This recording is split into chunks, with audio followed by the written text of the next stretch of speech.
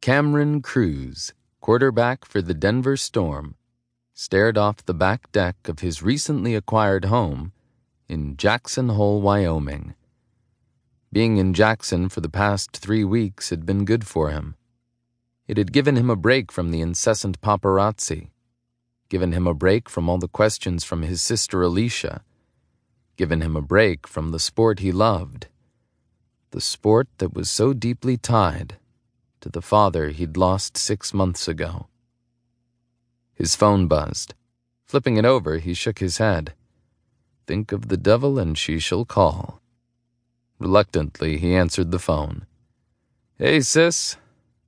Can you tell me why I'm staring at a deed to a house in Jackson Hole, Wyoming, that's in my name? He'd known she'd find out, but hadn't known when. Does it matter? It does when you're supposed to be in Denver doing special training, which is why I let you out of all the spring branding.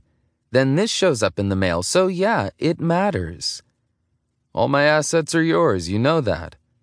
But you put this one under my name. Cam sighed. Sis, you know your name won't be flagged by the press piranhas like mine will.